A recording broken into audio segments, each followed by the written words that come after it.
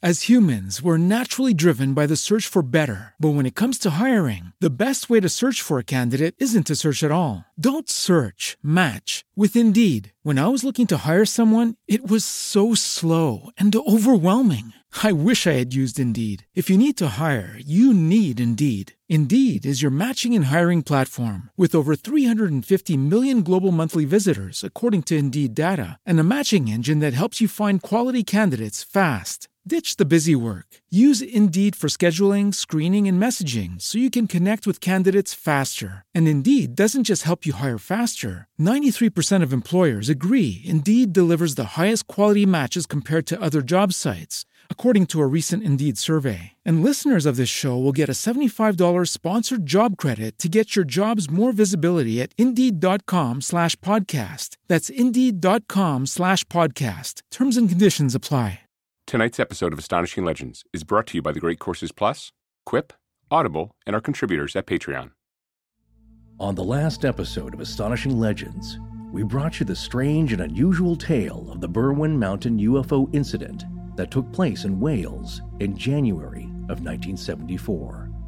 It turns out that was only the beginning of a series of events that would unfold over the next several years in the area, giving rise to it being known in some circles as the Welsh Triangle.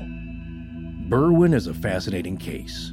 Lights in the sky, earth-shattering explosions, a sudden military presence, but no trace evidence of any kind, only hearsay. It was not, however, the only location that saw unusual air traffic and strange beings during this time. Just a few miles away, something unfolded only 2 months later that drew striking parallels to events that took place at Skinwalker Ranch in Utah. In fact, this story will leave you wondering if the two locations aren't connected in some way. The intrigue continues with eyewitnesses observing what would appear to be a base of some kind, situated on the impossible-to-reach Stack Rocks in nearby Pembrokeshire.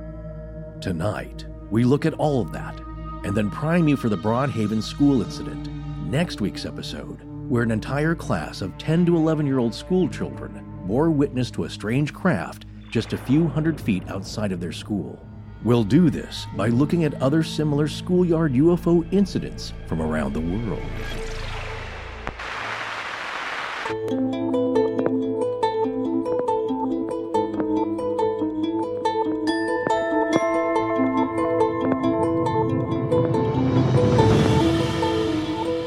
Welcome back to Astonishing Legends.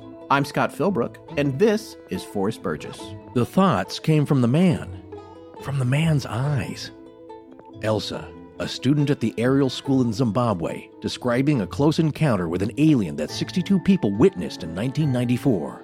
Join us tonight as we take a deeper look into the Welsh Triangle and other stories of UFOs appearing at schools.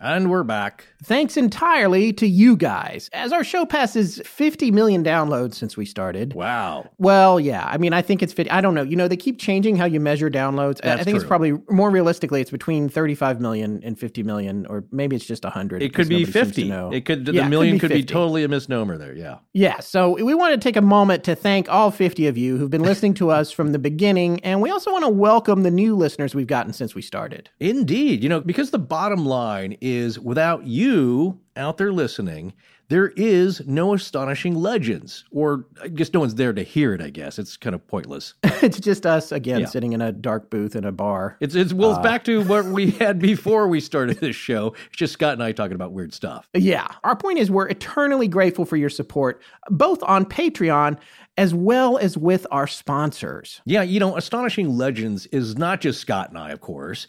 It's Sarah, our editor. It's Ryan, our sound designer and on-the-spot composer. And Tess, our head of research and secret owner of the company. Yeah, who'da thunk it, right? That's why it's perfect, yeah. Listen, we know everyone doesn't love sponsorship messages, but we do. And this is why. Without sponsors, Astonishing Legends produces no income. And without income, Astonishing Legends would cease to exist. That is all too true. And so this message is just to say, the next time you think you might be able to use something you heard about on our show, please remember to use the offer code or go to the URL or website link we provided, because that's how our sponsors keep track of whether or not we're a good place to advertise. And the better place we are to advertise, the longer we get to keep bringing you astonishing content absolutely free. Wait, I mentioned it's free, right?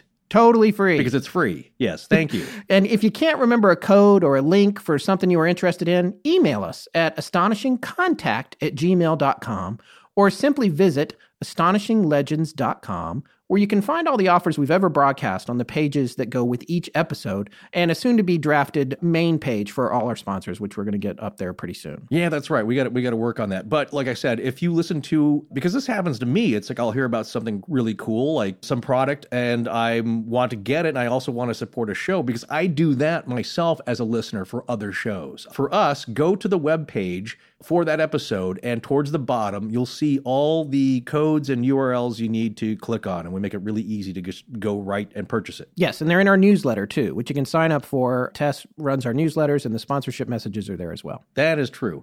And of course, thank you so much to all of our patrons too at patreon.com. We have some surprises planned for all you folks in the near future as well. Okay, so before we get into tonight's show, it's time for me to own up to my mistakes. This is not an 8-part series. We don't have No, I don't mean every mistake I've ever made. I see. I get it. I just mean one from the Berwyn episode. That was a big one and a funny one. A lot of our UK listeners have gotten having a laugh. Since I was the one who baked this into the show, I got to take the hit on it. I will say I can't help but feel partly responsible for that as well. Well, I wrote it and you read it. So, That's true. It did strike me as that's a very exact and peculiar number. I would have placed that one extra call to just make it an even 1,000. Here's what happened. Yeah. We suggested during the Berwyn incident that 1,000 people called the police or constables in the area the night that everything happened. However, that was me misinterpreting completely a bit of information about what I thought was 999 calls coming in, when really what it is it's 999. It's a phone number. It's not 999. Yeah. And you see in Wales, and I guess the UK in general, when you have an emergency, you dial 999, not 911 as you do in the States. Well, let's just wait till a British podcaster says somebody placed 911 calls at an emergency. I don't know if that's going to anybody's happen. Yes. going to be as stupid as I was. But thank you. There were so many people must have noticed that, and only a few wrote in. So I'd like to thank you for your forbearance there. All with good humor, which is what we appreciate. Just they're having a chuckle and laughing with us. Yeah, so let's just say several phone calls came in to 999 regarding the Berwyn Mountain incident, but it almost certainly wasn't 1,000, which would literally have been everyone that lived in the village, like even the babies. That's true, but we deserve again. Thank you for the correction. We of course had that been a Jeopardy question, I would have gotten it right, but like you're in the moment, like okay, that's a very weirdly specific number. But anyway, so here we sit again on top of a 3-week run. So our most recent episode about Berwyn was the first in a 3-week arc of stories. And this one is something new for us because it's not exactly a multi-parter, but it's 3 episodes in a row that are connected by a common through line. And in this case, the through line is the multi-year Welsh UFO flap that took place in the late 70s. Right. So tonight we have a returning guest to our show. He's our in-house UFO expert, a long-standing member of the Astonishing Research Corps, and a podcaster himself with his own show, Our Strange Skies. And that's Rob Christofferson. Yes, we've watched him mature into a fine young man podcaster from a little boy. He's really grown up with us, I feel like, again, with his early interest and contact with us, and then now doing his own terrific show. He's such a font of knowledge, and we're very lucky to have him back. And as I said after we did the interview, it's like, we could just keep talking about this. This is so much fun. Just what we're doing here. We just happen to be recording it. And that's kind of the spirit of the show. We hope you feel the same way. But again, we're very lucky to have him back on. And tonight he's going to teach us all about the other things that happened in Wales during those years following Berwyn.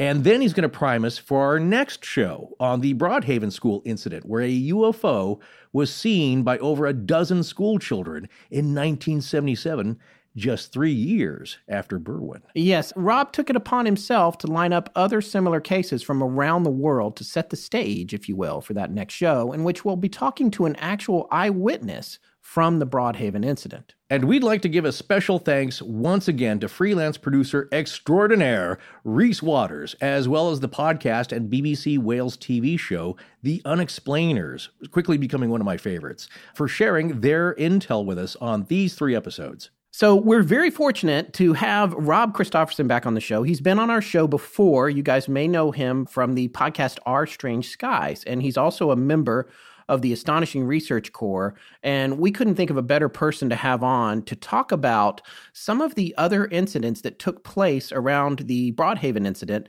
and also incidents worldwide that seem to have similar circumstances. But first, Rob, we just want to say welcome back. Thank you so much for making the time to come back on the show. Thanks for having me on again, guys. I can't even remember now. I know we've told this when you've been on before. You've been in the Research Corps for a while now, right? I want to say it's almost 2 years now. It was back when you guys were in the middle of recording the Mothman series. Oh, right. And I had just discovered you guys a few weeks before when you were doing Skinwalker Ranch, and you had mentioned the Men in Black during that series because they're very prominent during the Mothman flap. And I just remember tweeting you one day and saying, this all goes back to Albert Bender or something like that. And then I remember you DM'd me and you said, hey, do you want to join the Research Corps? I was like, yeah, sure, why not? Why not? Yes, it was a lot easier to get in back then, for the record. Get in. No, dude, you are without a doubt our resident expert on all things UFO-ish. And you have your own show. How many episodes have you done now of your show? We're in the 20s now, somewhere around there. Cool. We've covered a lot of ground, done a lot of interviews, and it's a lot of great content over there. I've even covered our favorite Jim Sullivan, of all people. Yes. Did a little mini-sode on him. Yes, I love Jim Sullivan. And Rich Adams been on your show, too. He has. We discussed the abduction phenomenon in depth for almost 2 hours. So if you want more Rich Adam, I've got you covered. Yeah, his middle name is In Depth. Yeah. and overexposed. So, we'll have him back on ourselves at some point. Yeah, it's time to get him back in. So, Rob, you did a lot of legwork on this, and we can't thank you enough. There were a lot of events wrapped up in this time period, and these school UFO stories are all pretty amazing. So what can you tell us about the Welsh UFO flap of 1977, and I guess what they call the Welsh Triangle, or the Dyfed Triangle? It's D-Y-F-E-D. Yeah. God help us with these Welsh pronunciations. But I'm hearing it as kind of a V and an F sound. Dyfed. Yeah. Dyfed. Yeah. You gotta say it quickly and just throw it out there. Which, by the way, it's a historical, I think, county, which now is 3 counties. But for a while, it was one giant county. And that's where a lot of this stuff was centered that was associated with that particular flap. It's now 3 different counties, but it's still referred to ceremonially by that name, I guess. So anyway, where should we start out when we start to branch away from Broadhaven into other sightings that might have happened at the similar time? Realistically, the flap starts to begin in late December of 76. So you had sightings of either cigar-shaped objects, or it was a classic saucer shape with a dome on top. And this type of object would be reported repeatedly over and over again during 1977. The most prominent of the flap, and who features most, is a family called the Coombs family. And they had a farm called Ripperstone Farm. And it was located not far from Broadhaven, about 2 miles down the road or so. For them, it all started on January 14th, 1977. The matriarch of the family, and there are 6 members of the family in the household, the mother, Pauline Coombs, was just doing dishes in her kitchen one day, and she looks out the window and she sees this orange light. And it's just hanging out over the bay. Now, this is the western side of the coast. It's on the coast, so she's basically overlooking cliffs and everything, and she sees this object, and all of a sudden it starts making this pendulous motion back and forth. And she watches it for a while, and she gets a little uncomfortable with it, and all of a sudden it just shoots off and then down over the coast. She at first thinks this is like a plane or something that has gone down, so she rouses her husband Billy, who was asleep in the recliner at the time because he's a farmer. He works hard days. He comes home, passes out in the recliner, and the weather's just miserable. It's raining, and she basically tells him, hey, go down there. I think something happened. So she rouses her husband. She sends him down to the coast to see maybe this is a distress call. Could be a number of things. So he goes out in the wind and the rain and comes back a short while later and tells her there's nothing. He didn't see a dang thing.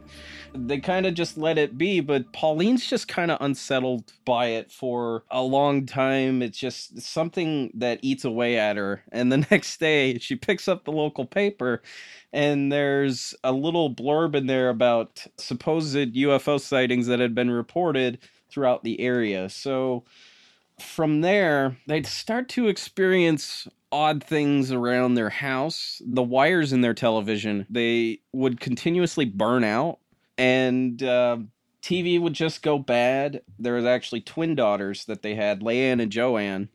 And Leanne would wake up almost every night in the 2 weeks after this incident, claiming to see a shadowy type figure wake her up and then move out of the room. So we're crossing into UFO territory, like kind of shadow man territory a little bit here, and it only gets weirder from there. Light bulbs were exploding in the house at an unbelievable rate. One day, their oldest son, Clinton, was in their bathroom getting ready for the morning. He worked at a nearby farm, and all of a sudden he hears this low humming sound right outside the bathroom window. Then all of a sudden it just moves in and fills the entire room, and it just kind of freaks him out. One night while they're returning one of their other son's friends, his name was Kieran, to a nearby house, they were coming back, and it was about 8 o'clock at night. They were actually trying to race home to go watch the $6 Million Man. As we all did. Yes. You always have those really important details. Yeah, like, I love that. Well, it makes it human. Rob, quick question, though. Yeah. Wasn't it also their electricity being drained in the house at an alarming rate and really raising up their bill? Like something was using the juice and charging it to their account. Yeah, what happened was they actually looked at their electrical box one day. They shut everything off in the house, and they still saw that it was drawing power from somewhere. They had an electrician come out and check it, and the electrician basically said, there's so much electricity in the air, I'm surprised nobody has electrocuted themselves yet. Wow. Yeah. Okay. And every now and then when they would go and turn on the tap, they'd get a little jolt from doing that. So a lot of electricity in the air, definitely a lot of weird stuff going on. But as they're returning home, they're about a mile from their house, and they see this orange light in the sky. And it gets lower and lower, and then it starts approaching their car, and then all of a sudden it just zooms past their car. High rate of speed, turns back around, and it's basically keeping pace with the car. And they're trying desperately to race home. They're less than a mile. She thinks she's going to make it, and then all of a sudden, the car lights are starting to get dimmer, and the car is slowly coming to a halt. And the UFO settles right over top of the car, and it drops this white beam of light down on it. The family is just terrified. They all run out of the car and just book it the last half mile to their house. And she bursts through the door. She tells her husband and her other son that we abandoned the car. And the thing is, during this whole thing, they are honest 100% with each other. They tried to keep things from each other, but it didn't stop the stuff from happening. Why would it? So she tells him, this UFO, it just settled over our car. So they're going out to go get the car because they don't believe her. And then they see the UFO dropping this white beam of light, and all of a sudden it just zooms off. And this would happen repeatedly over the months, is that the car would also blow its wiring multiple times. Was it 3-4 times? And the thing is like everything was burned up but the copper. The copper was always there. And I mean, copper has a high melting rate. It's somewhere near, I want to say 2,000 degrees, so it kind of makes sense. But what would cause a car to blow its wiring like that. That's something that's fascinating. Apparently, the UFOs in the area were doing it. Wow. And this is real Close Encounters type stuff. I mean, it's straight out of Close Encounters, really. Yeah, it really is, and it just gets stranger and stranger. As humans, we're naturally driven by the search for better. But when it comes to hiring, the best way to search for a candidate isn't to search at all. Don't search, match with Indeed. When I was looking to hire someone, it was so slow and overwhelming. I wish I had used Indeed. If you need to hire, you need Indeed. Indeed is your matching and hiring platform with over 350 million global monthly visitors, according to Indeed data, and a matching engine that helps you find quality candidates fast. Ditch the busy work. Use Indeed for scheduling, screening, and messaging so you can connect with candidates faster. And Indeed doesn't just help you hire faster. 93% of employers agree Indeed delivers the highest quality matches compared to other job sites, according to a recent Indeed survey. And listeners of this show will get a $75 sponsored job credit to get your jobs more visibility at Indeed.com/podcast. That's Indeed.com/podcast. Terms and conditions apply. Hi, I'm Scott from the Fairy Tales for Unwanted Children podcast, and you're listening to Astonishing Legends with Scott Philbrook and Forrest Burgess. Now back to the show.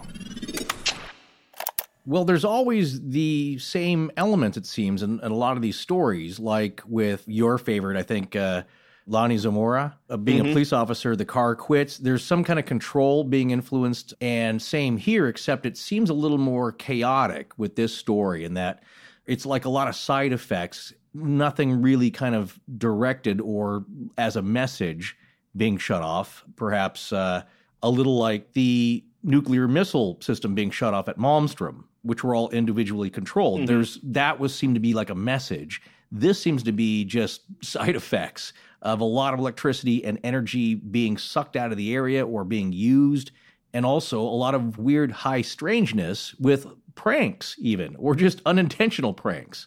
It definitely seems to have a trickster element to it at times. What you're going to find is that, kind of like on Skinwalker Ranch, certain things will come up missing in the house. There will be money that disappears and then reappears hours later. There was 2 cardigans that Billy had that he had never worn, and they just miraculously disappeared. It's important to note during this flap that there are notable citizens. There was a former council worker in a town called Milford Haven who was woken up at 5 a.m. and he sees this egg-shaped object making those pendulous movements outside of his window. Floating in the air, which is another element that we're going to get into shortly, is an 8-foot tall, what they called a spaceman. Definitely a humanoid figure wearing this silvery looking suit, and it had a square-shaped helmet on it with a black visor. And this is going to happen to the Coombs family, too. So, one day, this is in February, Billy rushes out. He gets home from work. He rushes out, and he tells Pauline this story about a friend's son named Mark. And he was walking home one day, and he sees a saucer-shaped object just sitting in this one field, and it's glowing red. And all of a sudden, this spaceman comes forward, and the thing is he's not walking, he's gliding. He's like floating in the air, and he just keeps going, and he keeps moving forward, and Mark just books it. He's not sticking around for that. I don't blame him at all. No. After they hear this story, same night, it's a Friday night, Billy and Pauline, they're having a date night at home. They're watching a movie on TV, and of course, Billy is passed out in the chair. He's had a hard day. Their dog, Blackie, which was a black Labrador, just starts getting uneasy. He's moving around. He's growling, and he's definitely unsettled by something. So Pauline's sitting in the chair, and she notices this light out the window that looks like car lights just coming down their driveway. And the thing is like they're not getting any closer. They're just hanging there. She notices that there's also no sound because they have a gravel driveway, and it's noisy as heck whenever you got a car driving down. So she looks out the window, doesn't see anything. She rouses Billy. She's like, go out there and tell those people to get off our property. And all of a sudden, this spaceman just floats forward in front of the window. Now, where they're standing, and the reason that we know that they're about 8 feet tall is that from the ground to the top of the window was about 7 feet. And they weren't even seeing its face. They were seeing mostly torso. And all of a sudden, it just keeps moving forward. It's maybe about 4 feet away from the window, and it just stands there in front of the window, presumably staring at them, though I don't know how, because it can't actually see into the window. And they're terrified. The dog is going nuts. Of course, what do? They send the dog out after it. Here we go again. The dog just runs away. The dog is not having any of it. It runs off the property. And this being sticks its hand forward in kind of like a gesture. It was almost like holding its hand out. It was causing the lights in the house to flicker. The TV it went all staticky, and the window actually started to vibrate. And they're just freaking out. Pauline goes and runs upstairs, checks on the kids, and Billy just gets on the phone and calls his nearest neighbor, and he calls the police. The police didn't sound like they took him seriously at the time, but they arrived shortly after, I want to say like maybe 5 minutes after placing the call, and when they first heard the sirens, the being actually just disappeared from the window. You just watched it not even fade away, just whoop, gone. And the cops come in the house and they hear their story, and they totally believe them 100%. They've gotten tons of calls like this, and they ask them, well, aren't you going to check around the property? And they're like, no, we're too scared. Oh, damn. Wow. Yeah. The next day, they're looking where the spaceman was just hanging there was a rose bush, and it had been like burned to like ashes essentially. And there was a giant footprint. It was bigger than a Bigfoot footprint, for instance. It was really big. And they would find a bunch of these on their property over time. But 2 days after this, Pauline would get a phone call from this woman named Rosa Grenville, and she owned the Haven Fort Hotel nearby. And she would describe seeing the same exact thing. She would see this orange-colored object and these two beings just going around her property until they just disappeared. And then what you find is, like, every time that Pauline and the family have an experience after that, she will get a phone call from Rosa saying that she basically had the same experience. Wow. And how far away is Rosa? She's not far from Broadhaven herself. She's probably like maybe a few miles down the road as well. Okay. So after this, it would appear in the papers, and it brought the family some ill will from a lot of people, including one guy who met Billy in a bar and actually threw a punch at him because of what they had reported in the papers. What is that about? I don't Why know. is there violence on the people? I guess maybe they're mad that it makes everybody look crazy that lives there. I don't know. You want to know my Maybe? theory is that it's that, yeah, because it's like they're a private people. They're very serious. They work hard. Yes, they have their folklore, their Welsh folklore. They're not into these kind of shenanigans. And I think it's embarrassing. So there's that element, but also tacked with that is that don't talk about these things because I don't want to think about it. I don't want to think about the possibility, and it creates anger because then you have to kind of wrestle with it in your head, especially if these people are credible. So anyway, that's my theory of just like, shut up. Yeah. Shut up. Valid mate. point. But yeah, you want to live that normal life as possible, and all of a sudden you have these weird UFOs and spacemen just coming to upset the balance of your life. And yeah. it's not something that you really want to deal with. And it's kind of hard to put yourself in a situation like that, put yourself in their shoes and try and figure out exactly how they're experiencing it, because you don't know. It's like nothing on the human spectrum of experience. Right.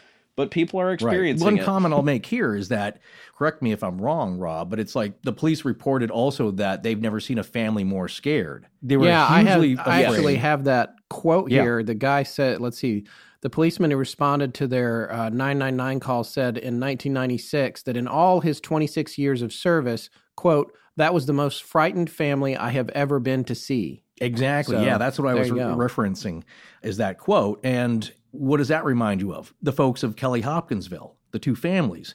It kind of rubs me the wrong way when I hear people, and I know it's a common thing to jump to. It's like, well, they're just doing this for publicity and trying to make a buck, and they just like the attention. It's like, none of this is good attention. You get punches thrown at you. You get ridicule. You get scorn. Mm-hmm. Yeah, after a while, it's like, well, look, how can we deal with this in the best way we can? Maybe you let people see it. You charge $5 because you're tearing up my lawn. But overall, no one's getting really rich off this stuff or a lot of great popularity and notoriety. None of it's great. And so that always defeats that argument for me that they're just doing this for attention. Some people do. Some people pull pranks, and certainly there's a lot of accusations with this. And I believe there's another quote from somebody saying, like, well, certainly there's probably pranks in the area, but those pranks were based off of something real that happened. And that's the way that life operates, not the other way around. And so something real generates pranks afterwards. But genuinely, there's a belief that these things are real. And I believe that even during the Mothman flap, there was even some hoaxing going on with a guy in his plane, trying to scare There's people. just people with too much time on their hands. That's going to happen. There's a story from the beginning of the UFO craze in 1947 of what they called the Woodworth saucer hoax, where these 4 kids basically built a flying saucer and they put it in this one woman's yard. And the thing is like, this woman was the town gossip, so word got around quickly. Oh, dear.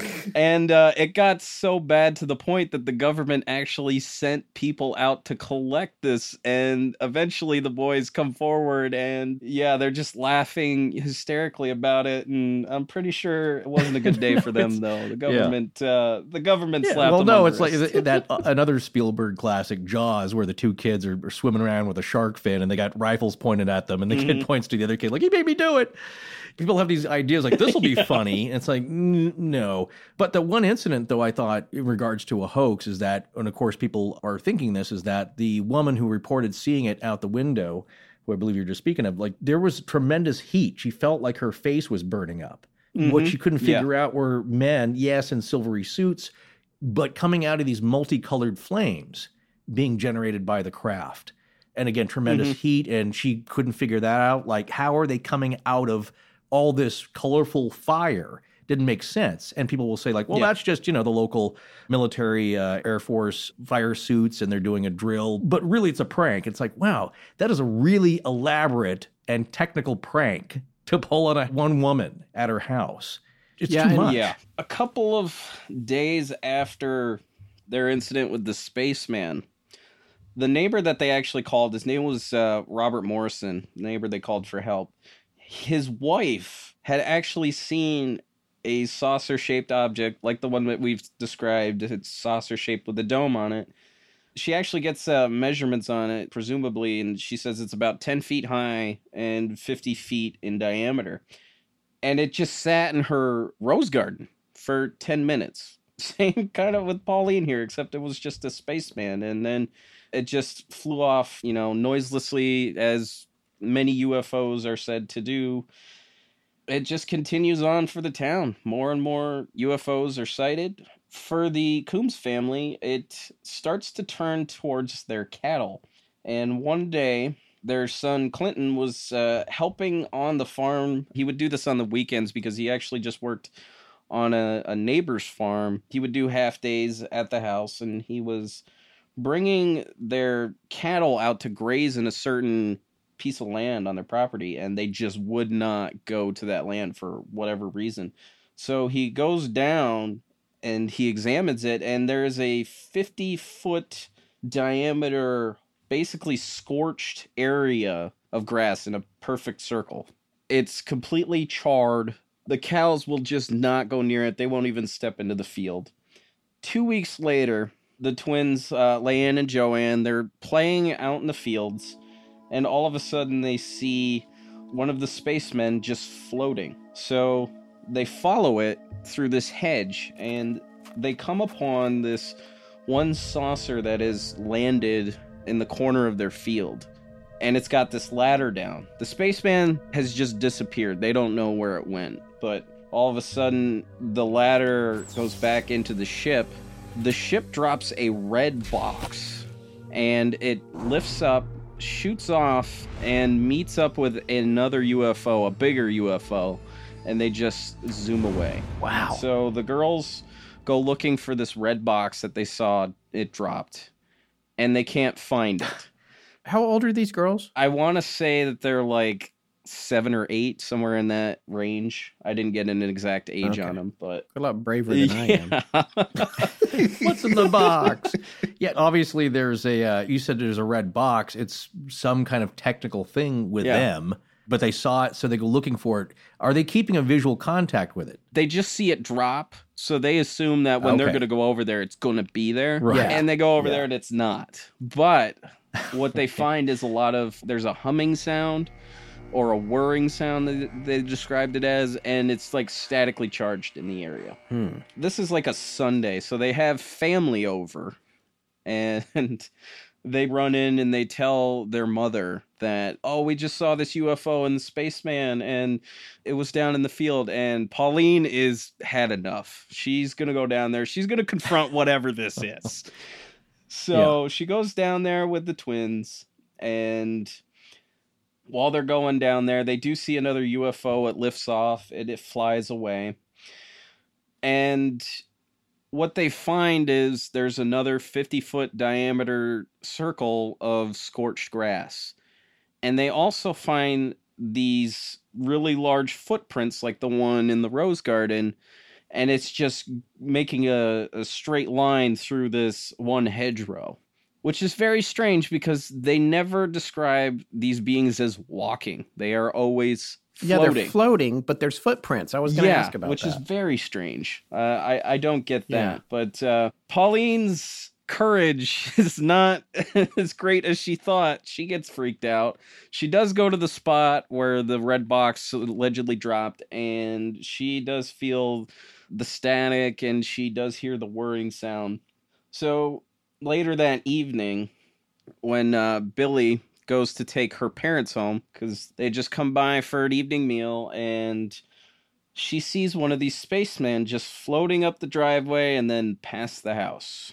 They see this repeatedly over and over again during the whole flap, these beings just going by the house. Billy's got to stay up late because it's that time of season where cows are giving birth, and he's got to be there to make sure everything's all right. So one of the twins, Leanne, was in the bed with her when they were going to sleep, and the next morning, Pauline wakes up. Her eyes are puffy and they're swollen, and her arm is it's paralyzed. It won't move. And at first she thinks, I just must have slept on it wrong or something like that. She tries to get up, and she has a difficult time doing it. Later on in the day, because she finds out that both of the twins have these weird-looking rashes on their skin. One has it on their foot, the other has it on their ankle. And presumably it's from, walking into that scorched area of grass. At least that's the way that I took it. But allegedly during the night, while they were attempting to go to sleep, Leanne was awake, and she sees this disembodied spectral silver hand floating in the bedroom. It goes over, touches Pauline on the arm, and then it just leaves the room. I'm at a loss with this. Wow. Yeah. Okay. So it touched her on the exact arm that is now going through all this soreness. It's really painful, and the condition lasts for about 2 weeks. The rashes stick around for about a week. After that, unfortunately, they had to have their dog put down because its behavior had changed so much that it was so dramatic that it was unpredictable. It was lashing out. They actually had to have the dog put down. Blackie? Yep, Blackie was put down. Didn't they send Blackie outside at one point? Yeah, they sent Blackie outside to confront the spaceman at the window, and Blackie just ran off down the road. Right. Every time that they had tried to put the dog out after that, it would just howl and bark until it came back in, and this poor dog is traumatized for life because it sees a spaceman at the window, and they just unfortunately had to have it put down. No, Blackie went to live on a farm. Blackie went to live they were already on on the farm. He was already living on a farm. Yeah, that doesn't work. But there's something that affects animals differently and more severely, it seems, than humans. Humans can get affected.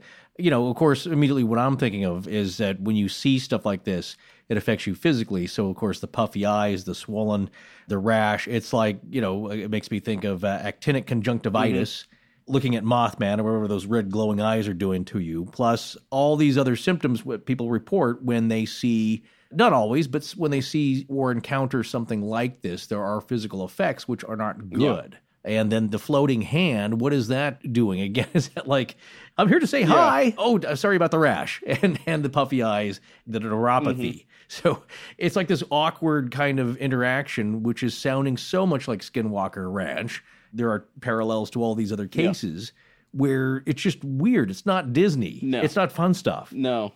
The high level of high strangeness that is almost beyond the spectrum. It's going to continue. And Pauline does get a call like the next day from her good friend Rose over at the hotel. And she had seen an actual orange light doing that pendulous motion right out her window. So this is all like confirmation for Pauline. She's just, other people are experiencing it, reporting it. They're telling them, and just kind of lends more validity to the whole flap that's going on here.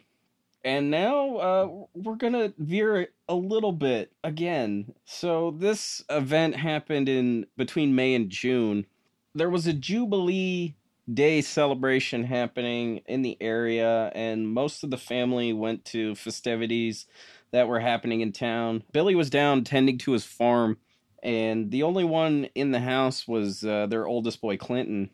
When Pauline comes back, the door's locked and all the shades are drawn, and she's just pounding on the door, and Clinton comes to the door, and he's just, you know, trying to make sure that it's his mother, because he tells her this story about this enormous silver car that made no sound as it drove over the gravel, came down their driveway, pulled up in front of their house, and there were two men. And these men are going to fit a description that have been described before. They wore dark-colored suits. They were very tall and thin.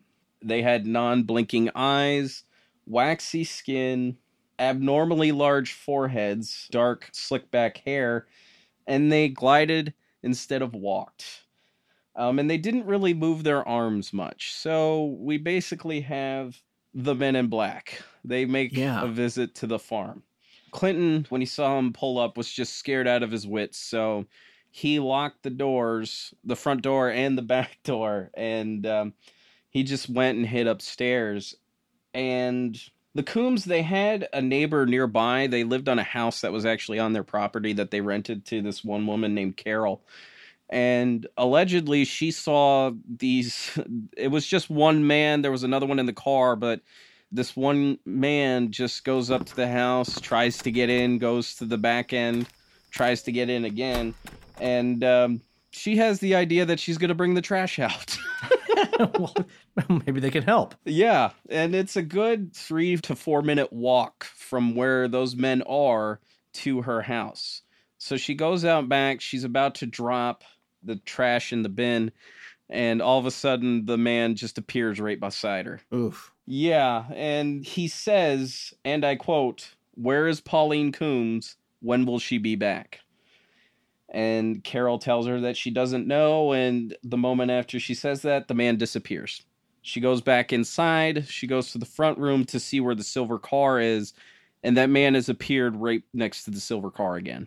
They both get in, and they both drive off. So you can appear and disappear, but you still have to get in the car. Yeah, exactly. Okay, just checking. Wait, so are you saying that he vanished in thin air? Yes, he just disappeared. When she said she didn't know when she was coming back, boom, disappeared. Wow. And then when she went to the front of the house to look out the window, there he was. And like I said, it's a good 3 to 4 minute walk from where that driveway was to her house. It's insane. Okay. Wow. And the car takes off down the road, and around that same time, Pauline was coming home from the celebration. You would have figured that she would have passed this car on the way, right?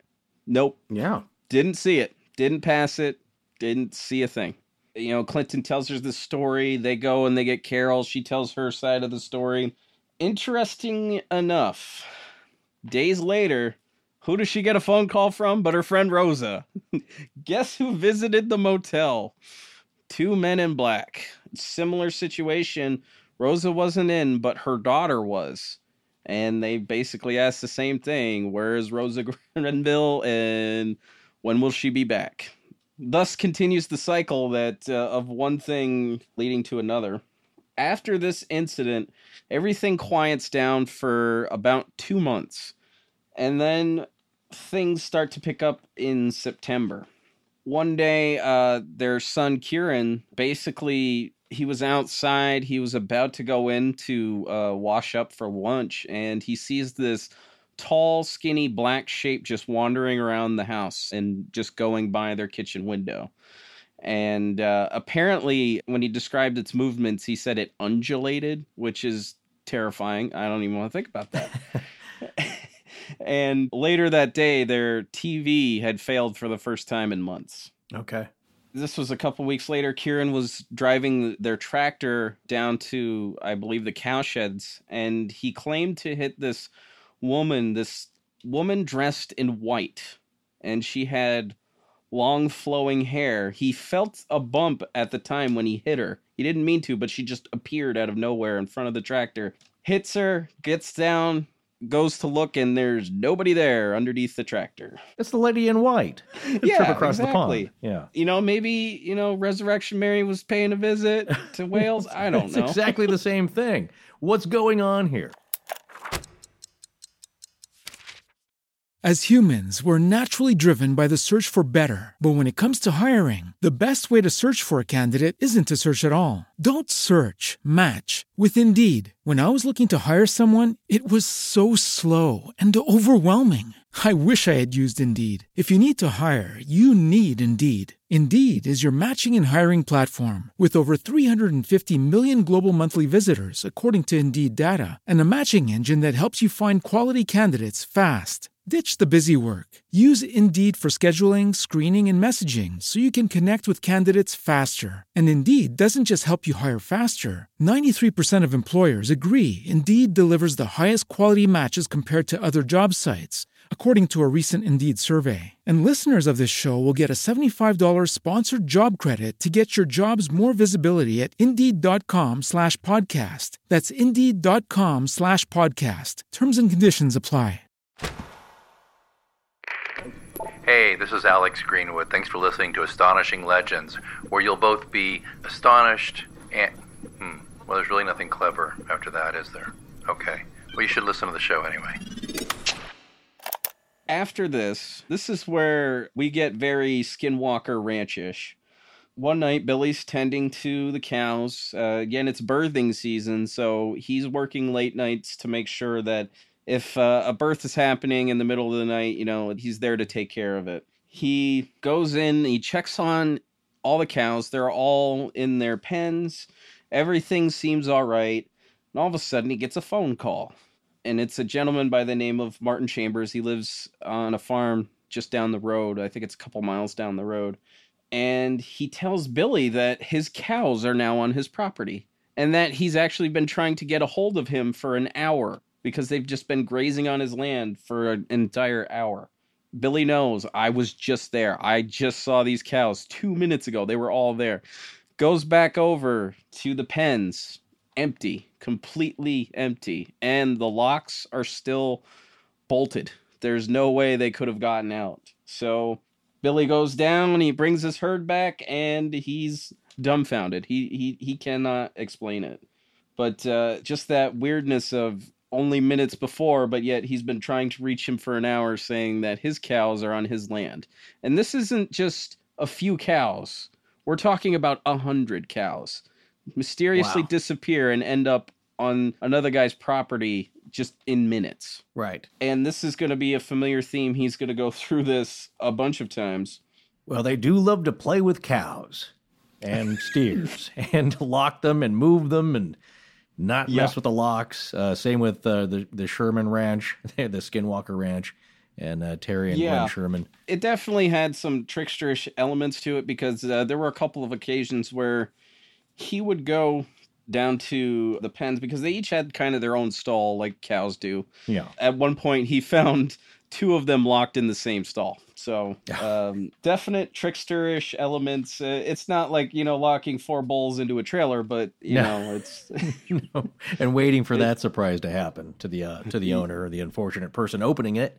But yeah, there's something where they're moving stuff around, but the tone of it's almost, maybe it's only partially or unintentional, Yeah, and they grapple with this idea that maybe it's just examining them, maybe it's studying them to see how they're going to react to certain situations. It definitely kind of has that tone to it, but there's not exactly this tone of wanting to reach out to communicate. There's no reports of like telepathic communication with anything, and nobody else in the area had reported that either. Right. So things die down again for a little bit, and then they kick up in November. And on November 12th, 1977, Pauline was going to pick up her parents and their daughter, another daughter of theirs. They were going to come over for a weekend meal, as you do.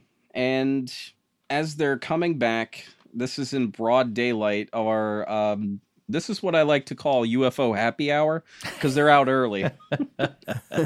Yeah. They're about a mile from the farm, just like that experience before where it disabled the car. And they're all looking out the window and they can see this object. It doesn't appear to be at a very high elevation, but it's just hanging out near the sun. And then all of a sudden it just gets lower. And it starts to do that pendulous motion. And it sticks with them for a while. Until about the time that they pull onto their road to go to their house. And then all of a sudden it shoots off and into the bay toward this rock formation. They're called stack rocks. And basically they're these like jutting rocks that shoot up 60 feet into the air or so. It might not be that high, but they jut out in the bay. If you Google them, they're very beautiful looking. And they pull in. The car didn't die, thank God. Wow. Yeah. Pauline is just, she wants to do the right thing. So she's going to go down to the coast to make sure that nothing has crashed or anything. And her parents tell her that it's not a good idea. You shouldn't go down there. Just don't do it. And she's resolute. She's going to go down there. She's going to take her oldest son, Clinton, and they're going to go. And instead, every single member of the family, except for her parents, go down there with her. They go down. They see on top of the rocks, they see these spacemen doing different things. They look like they're maybe gathering samples of rocks or something like that, but they see this opening in the rocks. It looks like a doorway, and they can see another being coming out, similar spaceman, just doing what they're doing. They're just looking at them in astonishment. The legend behind these rocks, nobody knows really anything about them. There's no legend associated with them. And they just keep looking on, astonished. Thank you. No problem. No problem. Rob gets $1 every time he mentions that. I'll hit you with my PayPal later. Thank you. And all of a sudden, these beings just turn and look at them, and they're just staring at them, and then they know, we got to get out of here. So they just run back inside. It adds another element to just the weirdness of that time. And what they start noticing around the farm is that the air is actually warmer than it should be for that time of year. And I mean, you have like winds just whipping through there. No winds, there's no birds in the area, and it's kind of like a dead zone. 2 of their cows and 3 of their calves end up going missing. They're never seen again. And more weirdness, Clinton's down working on this fence one day, and all of a sudden he sees this shadow come up looming behind him. He assumes that it's his father. Turns around, nothing there. Do you know what's interesting? I wanted to see the Stack Rocks. I looked them up while you were talking. Do you know who owns them? No. The Ministry of Defense. Okay. Yes. Interesting. Now, it says point. there's a road that passes through a tank range. So that would maybe be why, but I guess there's a base there or near there. But this is a beautiful park, open to the public as long as the MOD, as you check with them first and make sure it's okay to go. Yes. The theories around why this was centering around the family, there was one gentleman that came to two conclusions. One, they were in an area that had a lot of military concentration. So nearby you had the Brodie Royal Air Force Base, the Royal Aircraft Establishment Missile Range. The area was a supersonic low-flying corridor. It also had a tank range and a Navy submarine tracking station that the I read U.S. about government had. Right, which was using microphones to track submarines. Yes. So you had all that going on in the area, and they were familiar with all of the military stuff that was going on. They saw planes, they saw them drop flares. This was totally different, you know? There's been a lot of talk about Harriers, and then also about the men in silver being military personnel in fire suits, maybe training, but I don't know why you would train near a school or somebody's backyard. And then on top of that, even though those suits, they do have a lot in common with the black visor. I was looking at them today before we did this call. Yeah. I was having a hard time finding any from the period, but I was seeing some the more modern ones. It's like fits that perfect description, and it does make you look taller because you got this big crazy hat, helmet thing on. But as far as I know, they don't float.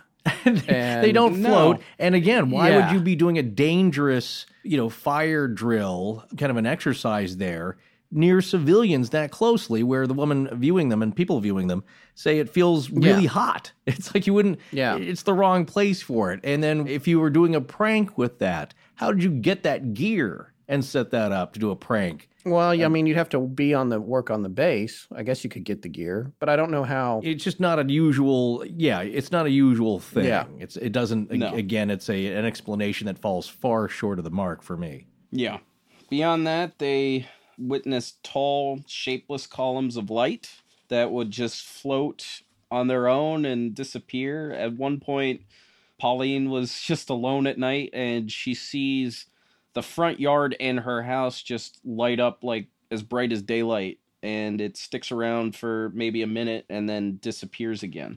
While returning home from the farm one day, Billy sees these two luminous floating beings. He doesn't describe them as being like the spaceman.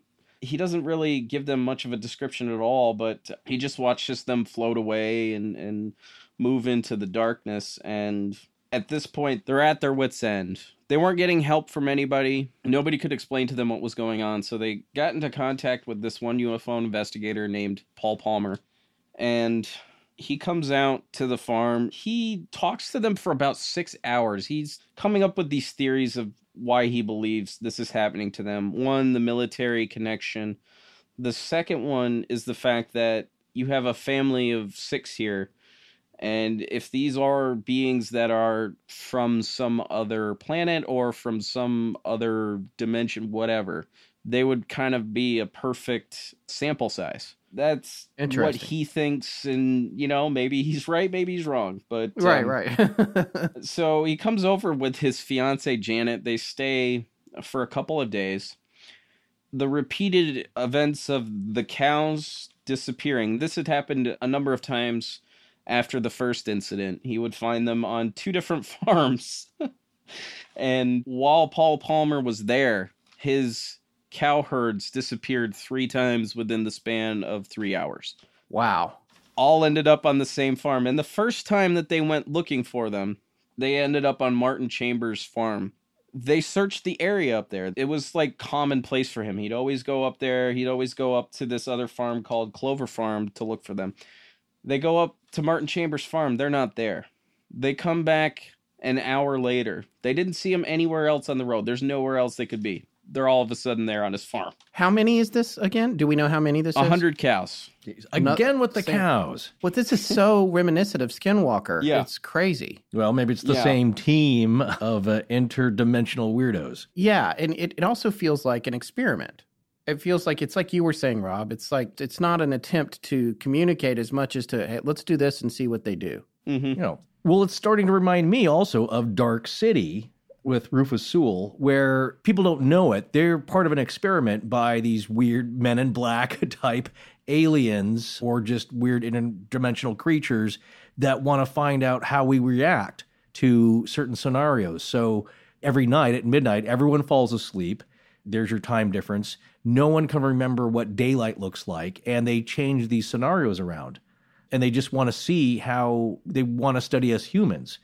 But the people in it don't get it. They just know something's wrong, something's off. That doesn't make sense. And and they're switching us around. So it has elements of that as well. It's just something, as Charles Hoy Fort said, he's convinced we're all just part of someone else's experiment. Yeah. The other thing is like very, I mean, if this is a very human approach, but like, why do you put all the cows over there? Well, it's to get you, the cattle, to get you to go over there and deal with it so we can do something back where they are normally. And you'll be over there getting them. And then we're going to go and, if it was the FBI, we'll plant the bugs or whatever. It's like, So what are they doing while you're off rounding them up again? Right. If they come into this, our reality from Stack Rocks, well, they're right there. They can do whatever. But one thing that they thought and they kept going over and over in their heads is that this keeps ramping up. Something bad's going to happen. Kind of like Mothman. This impending doom of something's in the air and it's got to be leading to something. Right. The interesting thing to note is, like, if you're listening to this and you're thinking the cows are just getting out, one, every single time the paddocks are locked and he goes and he checks on them. Secondly, it had been raining. It had started to rain, like, after the first time they brought them back. There were no cow tracks in the mud. So whatever's happening, all of these cows are just disappearing at once and appearing on these nearby farms. And I mean, even the first time, they disappeared for about an hour before they just made their appearance on that guy's farm. Were you telling us before about a connection with UFO sightings or activity and weather, that they don't often happen when it's, raining downpour, or does it have any effect on you, or do you see a pattern there with weather? It's not often that you actually see UFO reports and rain. That's what I thought. That's what I was getting at. Scott sent me a quick shot of a heavy downpour in North Carolina a while back, and I was kind of teasing him because it was dark and stormy at night, and the wipers are going, and it's like, oh, perfect time to see some kind of weird craft. And I thought, wait a minute, I guess you don't really hear that much about appearances in like heavy weather downpours. No, and when you look at the stats for UFO sightings, generally there's a lull from about January to May, and then it'll uptick. It'll reach its peak in about July, August, and then it'll come back down again. And that's a continual thing. It's the first wave of sightings in 47. That's exactly how it happened. You had these few reports that would trickle in from earlier in the year, starting in May, and then they would just peak in July, early July, around July 8th, and then it would just go back down. Wow. That's the general trend. Well, everybody loves warm weather. Jeez. So after Paul Palmer leaves, they're just exhausted. They go to bed. Everybody's on edge. They're sleeping together in rooms and doors are open. They're just so on edge that they're going to sell the farm. And Pauline ends up, as she's going to sleep, she sees this column of light filling in from the room that she just assumes is the hallway light because one of the kids said, please leave the hallway light on. And all of a sudden, she just finds herself not in her bed anymore, but in this domed room, sitting on a bench. And in front of her, she can see these 6 women. If you had to describe them, and they don't always do the best job describing the beings or anything in this book that I got this from, which is called The Uninvited by Clive Harold.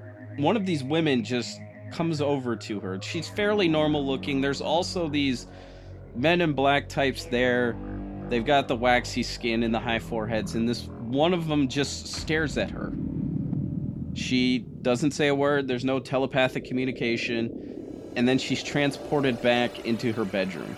And she's left with this feeling of peace, and this sense of calmness, and she just sleeps the day away. Well, not the day away, but she sleeps in a little bit.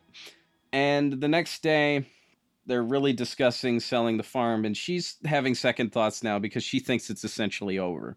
And the family goes out. They go over to her mother's house. Billy and Pauline, they end up going out for a drink that night at a local pub. And as they're coming back, they can see this yellowish object just moving near the house. And it's within this copse of trees, as they like to say on Astonishing Legends. Yes, the cops. Scott likes to say. And they pull in. They don't really have reservations about it. They're not as on edge. And they pull down towards the cow sheds, and they see this orange light just hanging above the cow sheds. And all of a sudden, it does that pendulous motion that it first did when Pauline saw it, as if it was acknowledging them. And then it just shot right up and disappeared. And nothing happened to them after that. The whole flap just died down after that. So that was it. That was the end. That was it for the Coombs family, and for the Southwest Wales flap, they went through hell. Jeez. Wow. Any other flaps after that? Not really. Not until you get to the 80s in the Hudson Valley, when you had a really significant flap from 1983 till about 1987 that went through the Hudson Valley area of New York and into Connecticut. Right. That's really the last significant flap that we've really ever had. There are small flaps that you hear about, like in 2008 in Stephenville, Texas, and Right. numerous people saw lights over Stephenville. What years were NIDS out at Skinwalker doing their research? I can't remember the year. 1990. That was later. Okay. Yeah, 96 to they folded in 2004, maybe. Yeah. But Rob, you said these things kind of go cyclically. There's decades. Is it by decade? Or you said, I remember you telling us these things kind of cycle through. So every 10 years, every decade, or every few years, it's like a sine wave. It goes up, it goes down. Yep. We could trace it back to the 60s. And from the 60s all the way up to the 90s, there is one per decade. There's one giant mass observed landing, and it starts in the Westall School landing in Melbourne, Australia on April 6, 1966. Yeah. And what you find is it's always a really public place or a school, Right. and it generally involves children. So this connects us back to Broadhaven. Yeah. This is fascinating. I just want to say quickly, I know what you're about to talk about because you told us what you were going to talk about, but I hadn't heard of several of these. I knew about Westall, but that was the only one. The other ones I did not know about. It's really fascinating stuff. And Yeah. even if we wanted to go further back, not necessarily to a landing, but a mass sighting, there was a mass sighting in Papua New Guinea in 1959. This was actually a case that kind of really ticked J. Allen Hynek's box as being one of the most credible cases where entities were seen, occupants. This was the case of Reverend Gill. He was a missionary from Australia, and over the course of 2 nights, 38 people saw this UFO that would come out of the clouds, and it would hover about 500 feet in the air, and it basically kind of looked almost like a top hat, kind of. It had a base at the bottom and a platform on top, and they would see these human-looking people just come out and start doing things randomly, like they were working on their ship. And this object would hang in the air for hours at a time, and they would watch it. The second night they watched it, and they waved at the beings on this ship, and they waved back every time. What? Yeah. Well, again, that's the law of the sea. If you wave at a boat, they got to wave back. Yeah. And they did this the second night, and they kept trying to get this ship to land, but it never would. You did an episode on this, Yeah, didn't I did you? a- I need a to mini listen to this. episode. Yeah. It's I believe I titled it, "Is this band ever going to go on stage?" Because it kind of seemed like they were roadies prepping for something. Setting up drum kits, standing up guitars, but it never fit. That is a genius title. Major points for that. Yeah. But they watched that for a few nights, and it's one of the most well-documented and credible mass sightings ever recorded. And then you go to Westall, where this saucer-shaped object it comes down near the Westall High School, and there's these kids playing cricket on this oval, and they see it come down and land in this copse of trees again. Better call the cops. Oh yeah, call the cops, man. Got to take cover, and just land in this copse of trees, and approximately 200 eyewitnesses witnessed this. There's no occupant seen at the time, but eventually this object lifts up and flies off. There are reports actually that it was at one point surrounded by military vehicles, so I that's kind of conflicting reports. But after that sighting, there were government officials that showed up at the school. They interviewed some of the kids, and there was allegedly a teacher that had a camera that took photos of this thing. They confiscated the camera and the film, and there are some reports saying that they actually, because this person was so upset, they took them away in a straitjacket. But allegedly, the area where this ship landed, the Australian government actually just dug it up and removed all evidence that it had ever landed. And this thing was in view for about 20 minutes. So from there, you go to Broadhaven, which you've covered, and 14 eyewitnesses witness a craft, and some of them even say that they witnessed a being. You move on to September 27th, 1989, approximately 6:30 p.m. in Voronezh, Russia. And where this incident occurs is known as South Park. Yeah. Yeah. But there are these three kids, Vasya Shurin, Genya Blinov, and Julia Sholikova. They're all playing in this park, and they witness this pink light in the sky start to descend. It turns a bright, dark red, and it hovers in the air for approximately 40 feet from the ground. They can see the grass being disturbed as if it's, has great air blowing on it. And after a short period of time, it actually flies away. And then a few minutes later, the object returns, and there's a bigger group of people. There's adults. There's about 40 people out there now looking at this thing, and a hatchway opens, and they see what they describe as a 10-foot tall, three-eyed alien. And and the way that they describe it and the depictions of it, it almost looks like Juggernaut from the X-Men. It's really, oh wow, yeah, it's really tall, and it looks like it's wearing this hood over its head, and it's got 3 holes in it. It's wearing a silver-colored suit with bronze-colored boots and this disc-shaped object in its chest. And from 40 feet in the air, it just looks like it's surveying the terrain. The hatch closes up, the sphere lands, and they see legs coming out and just going into the ground. Apparently, it also took down some tree branches on the way down as well. And the hatch opens again, and this really tall being comes out, and it's got this short, 3-foot tall, boxy robot. And okay, yeah, it just was it Rosie from the Jetsons? No, it's it's not, but it looks like something straight out of Star Wars. When you see robots walking around that look really boxy, it kind of reminded me of that a little bit. Yeah. As humans, we're naturally driven by the search for better. But when it comes to hiring, the best way to search for a candidate isn't to search at all. Don't search, match with Indeed. When I was looking to hire someone, it was so slow and overwhelming.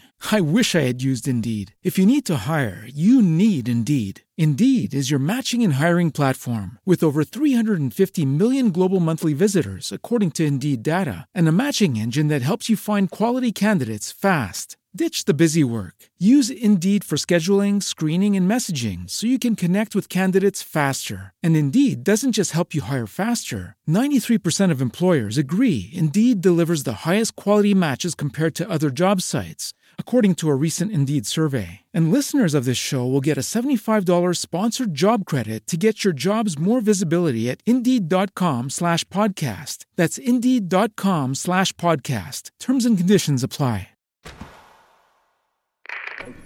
Hey, I can't tell you who I am or where I'm at, but I'm listening to Astonishing Legends.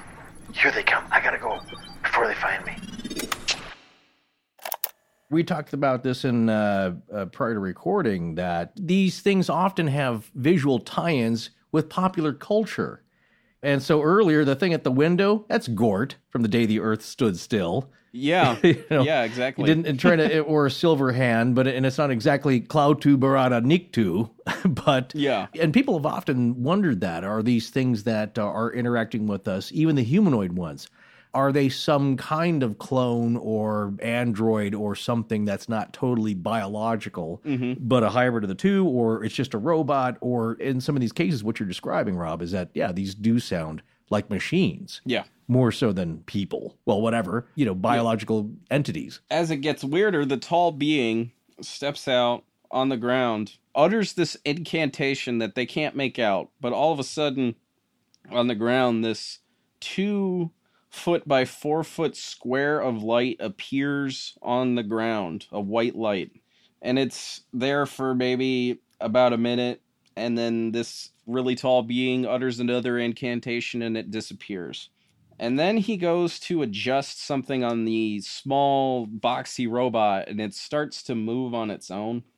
And from there was a young kid standing nearby. He looks at this tall being and he screams. And then all of a sudden he just freezes. He can't move. And the way that the report reads, it's that this large being's eyes began to glow. 2 of the eyes were allegedly like a white colored light, and the top one was a red one. And this kid just froze in mid-movement. And as more people started to shout at the sphere to kind of just get him out of it, it just disappears momentarily. 5 minutes later, the being in the sphere returns, and this being is holding a silver rod in its hand. And in UFO lore, silver rods are seen over and over and over again. They're seen in Scott's favorite, Whitley Strieber's account. Yeah.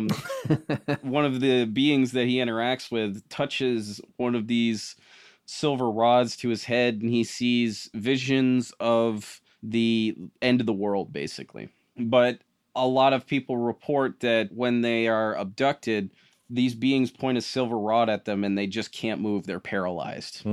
Well, it's got to be shaped like something. It also reminds me of the finale of the X-Files. It was probably bronze colored, but it had a knob on the end, but they were using that to dispatch people, kind of incinerate them. But always, it's a primitive, formative shape. So what's going to happen next is going to terrify you even more. The tall being points this silver rod at a 16-year-old boy, and he suddenly just disappears. Ooh. Oh yeah, I read about this. Yeah. And we got a kid that disappeared. Of course, in Russia, they're just like, no, there was no kid. I don't know. Like if that happened in the States, there would be a record. I couldn't find anything about the actual kid. No, I couldn't either, and that's the thing. But I trust the sources because Jacques Vallée himself actually went to Russia to investigate this. Good point. So the being gets back into his sphere and it shoots off. The boy reappears as soon as the craft shoots off, and it's like he never left. What's interesting to note here, and what you're going to find over and over again with these mass landings, is that there's generally UFO activity in the area when it happens. So from September 21st to September 29th of 1989, there was all sorts of UFO activity in Voronezh. And there was actually another landing reported by 2 boys where they saw 2 different types of beings actually walking around. And many of them described seeing these red spheres. And when they reported them, they were between the hours of 6 and 9 p.m. And they also determined, because the sphere left depressions in the ground, they determined when they examined them that it was made by something that weighed approximately 11 tons. Wow. So it's heavy. So the final mass observed landing occurred on September 16th, 1994 at the Aerial School in Rua, Zimbabwe. There were 62 eyewitnesses to this, and this is one of those cases that people are still obsessed with today, mainly because it was investigated by good investigators. The kids are They were left unsupervised, so there's this kind of gray area. But essentially what happened was they were out on a mid-morning break at about 10 o'clock in the morning. And the aerial school is kind of a school for people who spend short periods of time in Zimbabwe. Mhm. So the age ranges are from about 5 to 12 years old. And they see these, they describe them as 3 silver balls in the sky. And they would flashlight, disappear, and then appear in a different place. And they did this a few times until one of them just came down and landed in this one area that was actually forbidden for students to go because it was overrun with brambles. There were snakes and really big spiders in there, so it was essentially an off-limits area, but it wasn't fenced off or anything like that. You could go walk over there. And this object lands within, you guessed it, a copse of trees. I don't understand. It seems to me a copse would be a hard place to land, but it's the same thing with Berwyn. It was up in a copse of tree, right by a copse of tree. There's always above, a copse. Yeah, it was above. There's something to either to hide it. Yeah, there's something about the thicket of trees that makes it conducive or just as a visual guide. But it's not always the case. Certainly, Rob will tell you, I believe. Where there's trees, it could be a big open landing, but Kelly Hopkinsville, it was in a low part of the area, but there was a thicket of trees nearby. Yeah. Where the guy at the well couldn't see it completely, but he could kind of see it dip down into a depression. But obviously, geography has a lot to do with it, I think. It very well could play a huge part in this. So after this object lands, one being gets out on top of the craft, and it starts bouncing around almost like it's weightless, almost kind of like the Kelly Hopkinsville beings. They kind of had this a little bit of weightlessness to them. And this has been reported in other incidents. There's a not really well-known abduction account called the Mojave incident, where with this couple is camping out in the Mojave desert, and all of a sudden they just see these lights in the sky and they just descend, and they take refuge in their camper, and from the window they can see these beings just drop down from these craft, and they just jump around like they're almost weightless until they're finally taken up into the craft and examined. But this being just bounces around. It looks like it's taking kind of like a similar thing, geological kind of data. It's taking soil samples. It just looks like it's taking organic matter, and all of a sudden another being appears at the top of the ship. It's just kind of staying near the ship. It's not bouncing around like the other one. And these beings are described as 3 feet tall. They have scrawny necks and narrow faces, thin arms and legs, huge eyes like rugby balls, as they describe them, and they also had long flowing black hair, which is not something commonly reported with alien beings. They don't generally have hair. No, but this is one of my favorite alien descriptions and renderings, because Rob showed us a picture earlier, and it looks like Dr. Seuss meets Alice Cooper. It does, kind of, and it's the most crazy thing, kind of that fun Dr. Seuss type sketch, but frightening, but also hilarious and ridiculous and goofy. The thing is, it took me a while to realize it, but I looked at the artist's signature, and it's actually a guy I know that created it. I was just searching, and no way. Yeah, his name is Rob Morphy, and he has a great podcast called the Cryptonaut Podcast, where they look into all these weird like creature sightings and stuff like that. He's a great artist. It really does look like Alice Cooper if he was an environmentally friendly alien. just curious, doing environmental studies. At a certain point, this being looks over and he can see all these children just looking at him, and he kind of looks like he's approaching them, but they're not exactly sure. But at that point, those children just bolt. They're just screaming out of their minds. Yeah, at this time, there are no adults around because they're all in a brief staff meeting, so they're basically unsupervised.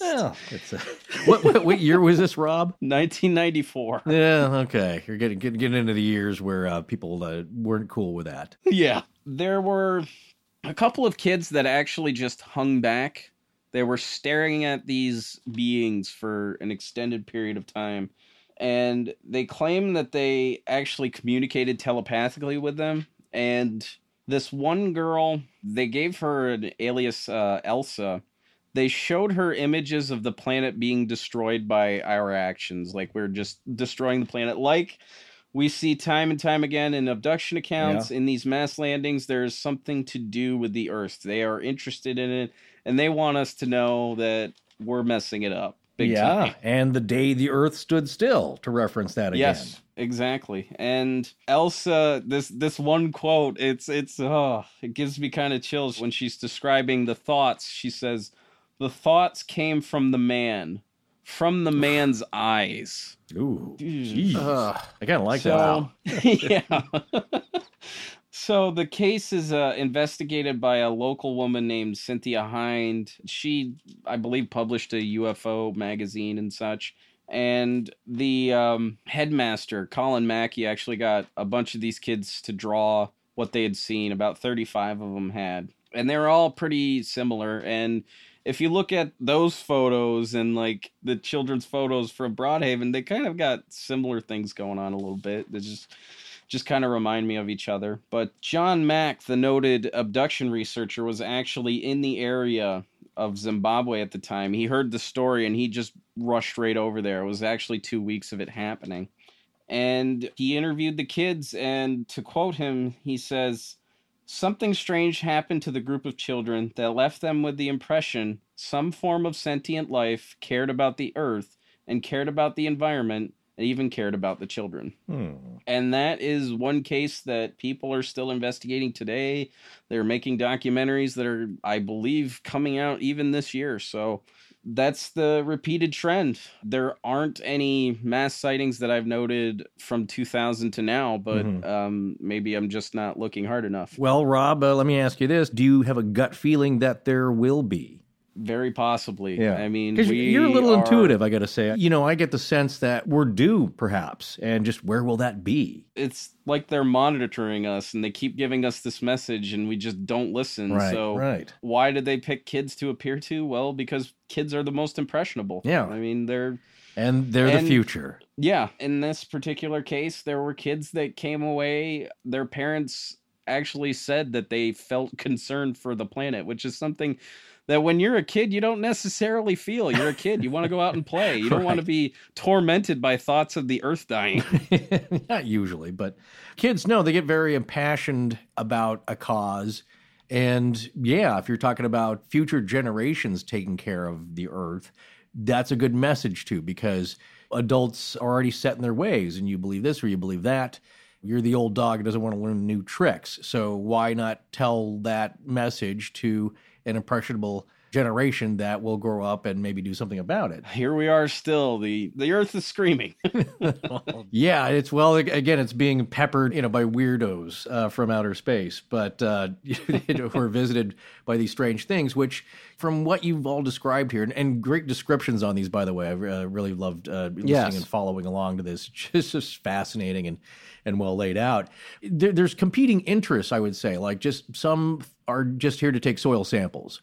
Some here are to play a massive prank. Some here are to deliver a message, but they're not all unified. And there's some that are just willing to trade you some pancakes for some water. We're going to have to... Yeah, the pancakes. Yeah, we'll the space come back pancakes. to that one. But we'll have to hear that at another time, that great story. Or just go to your podcast. We'll have a link to that, to the space pancake story. Again, there's just no shortage of weirdness with all this. Exactly. It continues on. The weird stuff just keeps happening. Rob, I can't thank you enough for coming on this show and sharing all this stuff with us and with our listeners. It really adds a whole nother dimension to both Berwyn and Broadhaven when you look at it in the context of all these surrounding stories, because it's like Forrest says, not all the stories have to be true, just one kind of thing. It's like when you get these many stories taken together and these many varying circumstances, even if there's a hoax mixed in there somewhere or a prank, is that happening in every case? It's really fascinating to look at all of these encounters and the circumstances that are different and the ones that are the same. It's really amazing. The other thing about the Alice Coopers is they were tiny, right? They were real tiny. They were about the size of what people describe gray aliens as, about 3 feet tall. Yeah, tiny Alice Coopers. 3 feet tall and rising into the air. But also thing one, thing two. It's just If Rob will let us post, Morphe will let us post that photo to our webpage for that episode, we'll show you, because it's just kind of fun. And it'd be frightening to see that, like all these things, because it's just out of that realm of our everyday experience.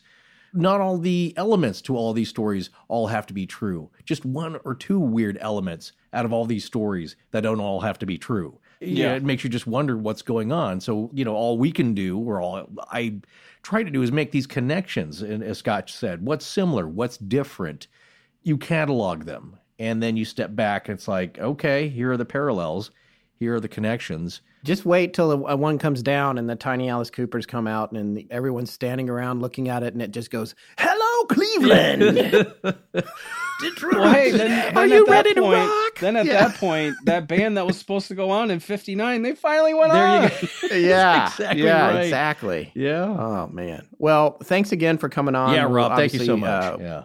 Everybody needs to go check out Rob's show, Our Strange Skies, which is getting into its 20s and growing and can be found anywhere you can find podcasts. Rob, we hope to have you back on again in the future. Yeah, guys, this has been a blast. Thank you so much for having me on. Yeah. Anytime I could talk about UFOs is a good time. So, well, and again, we have a Twitter direct message circle going with Rich Haddam in it. Just the conversations about levitation and alien feet and costumes and medallions is just fascinating. So maybe we'll try to do a group thing or something and pick a few weird things that just don't seem to be going away, that just seem to always keep happening. So absolutely. Man, I always love having Rob on the show. There's a few things that he talked about, though, that I want to touch on before we wrap up tonight's episode. Lay it on me. Let me hear your inner thoughts. Well, the details are really fascinating on these stories, and he's really good at finding the really, nitty-gritty detail. The $6 million man thing and all that. Rob knows to find the narrative in it, and that's what he relays. So it's not like he's giving you a PowerPoint presentation with just the audio or the text.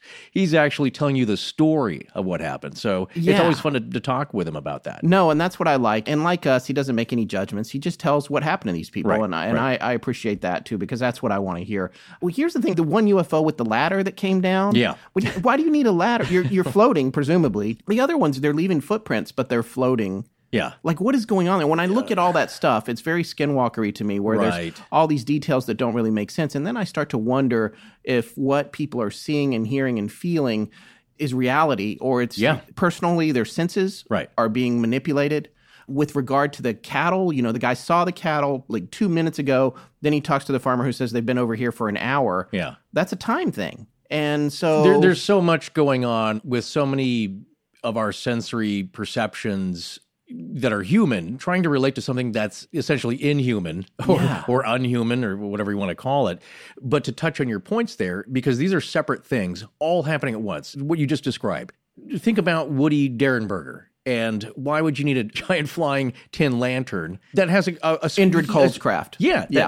That we talked about in Mothman, with a squeaky car door. Yeah, with a squeaky metal door. That's exactly. And to remind people, it's like, well, is that what Woody could only comprehend on that? And was it tailored to him? Is that the only way or only thing that Woody could comprehend to make sense to his brain? So is it Woody's brain doing that? Or are these thoughts projected to Woody so he could understand it? Is that the same thing with the ladder? It's like, well, one, you can't question the logic or the technology of something that's off planet because you don't know how that works.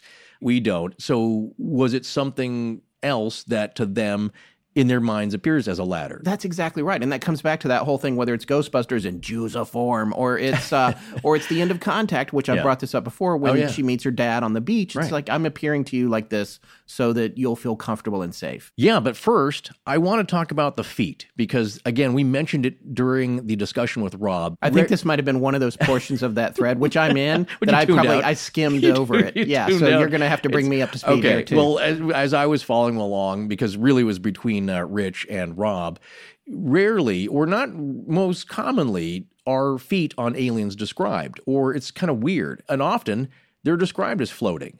And also what's weird is the same thing with shadow people. They don't seem to walk, they float. They may seem to be taking steps, but they're a foot off the ground.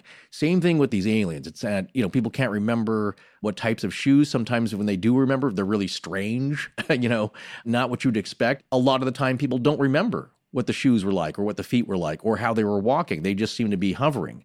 If I remember correctly, that's how these beings at Rendlesham were described, as levitating. It's such a common thing. Yeah. And what is it about that? Well, same thing with Kelly Hopkinsville. These goblins seem to be levitating and floating towards them, like shooting gallery ducks in a kind of a weird way. So what's going on there? Are they levitating? And we just can't comprehend that, so we blank out. And for me, we come back around to Keel's term ultra-terrestrial. Like, it's interdimensional. Like, is it even there at all? Are we looking through some kind of partially opaque window into a different time or space where, it's there, but it's not really there. It's on the other side of the mirror. There's so many fascinating ideas about all these cases. And frankly, I wish I had known about Ripperston Farm when we did Skinwalker, because I cannot believe how much common ground there is here. Yeah, there is. And again, what I said earlier in the discussion was that all we can do is look for patterns and similarities and differences and try to make connections. Here. Yeah, there are. Ton. Yeah, so obviously something, if it's global or attuned to our sense of perception and reality, there are commonalities here. And why are those happening? We don't have answers to that, but what we can do is track these things and try and make sense of it that way, like a detective. And so in talking about that and bringing it around to what you were just talking about with the 6 women visiting, or the image of 6 women visiting, that's another commonality that I've noticed. We've talked about this on the show before. When people are abducted and they claim to not see horrifying aliens, trying to operate on them or manipulate them in some way, or even just kind of awkwardly communicate. A lot of times I've heard the story of small miniature women on craft. I've heard a few times that scenario where somebody describes being tended to, cared for on these craft by small miniature women, beautiful and sometimes naked, because it's non-threatening. It's supposed to disarm you a little bit. Exactly. Yeah. It's not some, 6-foot-tall reptilian with a pair of pliers in its hand. Right, which is what's really there. But you just can't see it. You don't know. But whatever is in your mind, it's meant to be comforting. So in this case, what you're talking about here with Pauline and the family, as Rob described it, the family was freaked out. They'd just been interviewed by UFO investigator Paul Palmer and, had recounted that story, which also was reliving it in kind of a PTSD way. So everyone's on edge. They're sleeping in the same rooms together. The doors are all open because the kids are freaked out. They're thinking of selling the farm because they've had enough, much like the Shermans at Skinwalker. It's like, this is just too much. We can't deal with this. We can't do our work. We can't live our lives this way. So when they're just about to quit, that's when she gets visited by 6 women of seemingly normal appearance. But also, I think a man in black standing in the background who stared at her, which is... Maybe they couldn't get around that, or just like, no, I'm fine, right? I'm not freaking anybody out. Like, you kind of are. Yeah. But at least the 6 women are comforting to Pauline. Because to her, again, what's more threatening? It's 6 men in black with waxy skin and blank stares and impossible grins and just looking freaky. That's terrifying. So this is a little less terrifying. And how Rob described it is that she is left with a feeling of peace and comfort and is able to sleep in that morning and changes her mind. So what was that about, other than maybe to possibly change the family's mind and kind of relax them and get them to be, again, not as freaked out? And we've heard that scenario a lot of times where Rich always jokes, it's like, how can I help you stop screaming? Yeah. Because they know they have that effect and they're just very awkward about it or don't care. And in the case of the Ariel school, when the one scary robot, like the kid's terrified, starts screaming, so he just puts the zap on him. Yeah. It's like, please stop screaming. It's upsetting me too. And so I'm just going to paralyze you. Yeah. Because that's what this rod does. Yeah. That's what we're seeing here is these patterns. And that's why we had Rob on, because he knows a lot about them. He's been clocking these, since he was a kid. And that brings us to the conclusion of tonight's show. But we did want to tell you a little bit about next week's show because we're really excited about it. We managed to get, thanks to, again, our friends over at the Unexplainers and specifically a freelance producer, Reese Waters, we were able to get in touch with an actual eyewitness from the Broadhaven school incident. And if you haven't heard about this incident, and that's the reason we touched on all these schools in this week's show, we wanted to let you know that that's not the only time that it's happened. But with Broadhaven, which took place in Wales, and this is part of the Welsh Flap, there was a craft that came down and 14 school children saw it, 14 of them. And then they were asked to draw pictures of what they'd seen, and all the pictures looked the same. One of those kids, who was 10 years old at the time, his name is Dave Davis. And we have him. He is going to be on the show next week to talk about the experience and what he saw that day and how it's changed his life. And it is really, really fascinating. You guys are going to love it. So you're going to have to come back for that next week. The other thing that's really fascinating about Davis, it was a bonus, wasn't expecting this, was that he knows the Coombs family. Yeah. And he talks about them and what they went through and, you know, how that was all perceived locally. And it's really fascinating. So we're going to be back with that next week. Yeah, and related to that, there's one thing I wanted to mention that we didn't really get into with our discussion with Reese in our episode 113 on Berwyn Mountain UFO incident specifically. Right. But it's related to that. I finally got around to watching all of episode 3 of The Unexplainers, titled "Did a UFO Crash in Northern Wales?" And one, those guys are hilarious. I really it's a love great the show. It's a great I'm show. kind of hooked on it. But they do interview some serious people, and one of them happens to be Russ Kellett, who's a longtime UFO investigator and researcher in the area. I think he may be Welsh himself, but he's been investigating Berwyn and the event or incident there for over 20 years. Yeah. So, of course, they thought it was really appropriate to go see what ideas he had about it. And he had one really interesting hypothesis or conclusion that he draws about Berwyn specifically.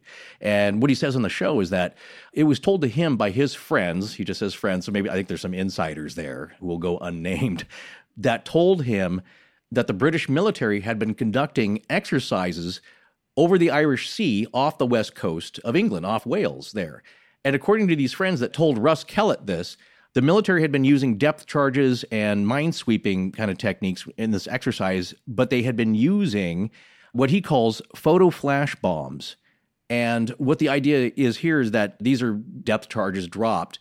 You know, we have like flashbang grenades here, Yeah. you know, multiple times brighter than the sun. I've never really seen one, but I've been hit with them a billion times in video games. Well, you know, Your and you go, hearing goes out, yeah, and you well, can't that's- see anything, That's yeah. the purpose. Here, I think it's just illumination.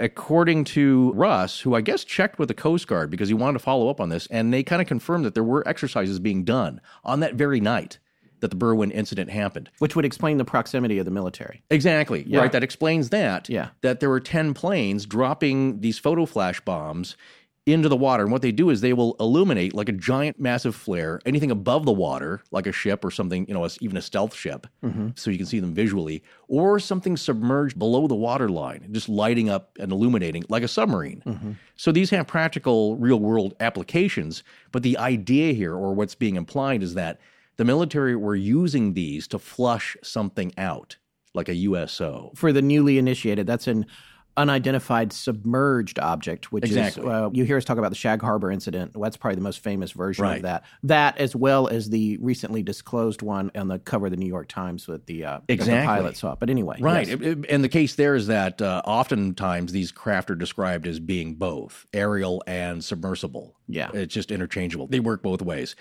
And so the idea here about the Berwyn incident in itself on that very night is that the military was actively trying to flush something out of the Irish Sea, and it worked. And it went inland. And that's possibly what caused the crash or whatever happened that caused that earthquake of sorts and the freaky lights. And so what Russ Kellett is saying, how it wraps up with his conclusion, is that here you have something happening over the Berwyn Mountain Range. A crash, lights, all this big commotion, but really the action started in the Irish Sea off the coast. It almost creates a diversion of sorts. Everyone's looking up towards the mountains. The real activity is going on in the sea. And of course, the British military was tracking it and knew it. So as John and Mike from the Unexplainers are wrapping up their interview with Russ, you know, they say, well, we're going to be here for a few more days. Is there anything else weird, some other weird area we should check out? And Russ says, oh, absolutely. You need to go check out Llandudno, which is an area, it's kind of a coastal vacation spot. There's some old Victorian hotels there and some lovely coastline there right next to the Great Orme. And Russ says, you know, there's stories of people going missing, lost time, all kinds of weird strangeness. So there's something about that Great Orme. And the last thing that Russ says is, there's a hell of a lot more to this than meets the eye.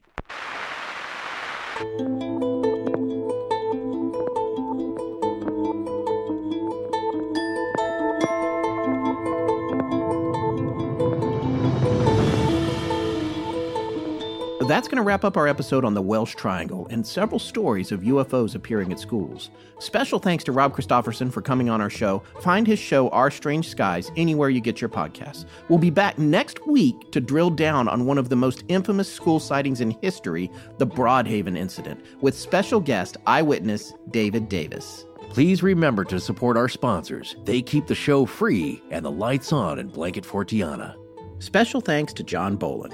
Hi, I'm Alex Greenwood. Hey, I can't tell you who I am. Hi, I'm Scott Thrower, and I give permission to Astonishing Legends. Galaxy-wide, in perpetuity. I understand this is with no implied promise of present or future compensation. No matter how much I deserve it. Our show is edited by Sarah Wendell, and our theme, which is available as a ringtone, is by Judson Crane. Sound design is by Ryan McCullough. Special thanks to the ARC and its lead researcher, Tess Pfeiffer. But most importantly, we want to thank you, our listeners. Visit our store at astonishinglegends.com or interact with us and other listeners on Facebook, Twitter, and Instagram. You can also find us at patreon.com/astonishinglegends if you'd like to support the show in that way. Copyright Astonishing Legends Productions. Good night.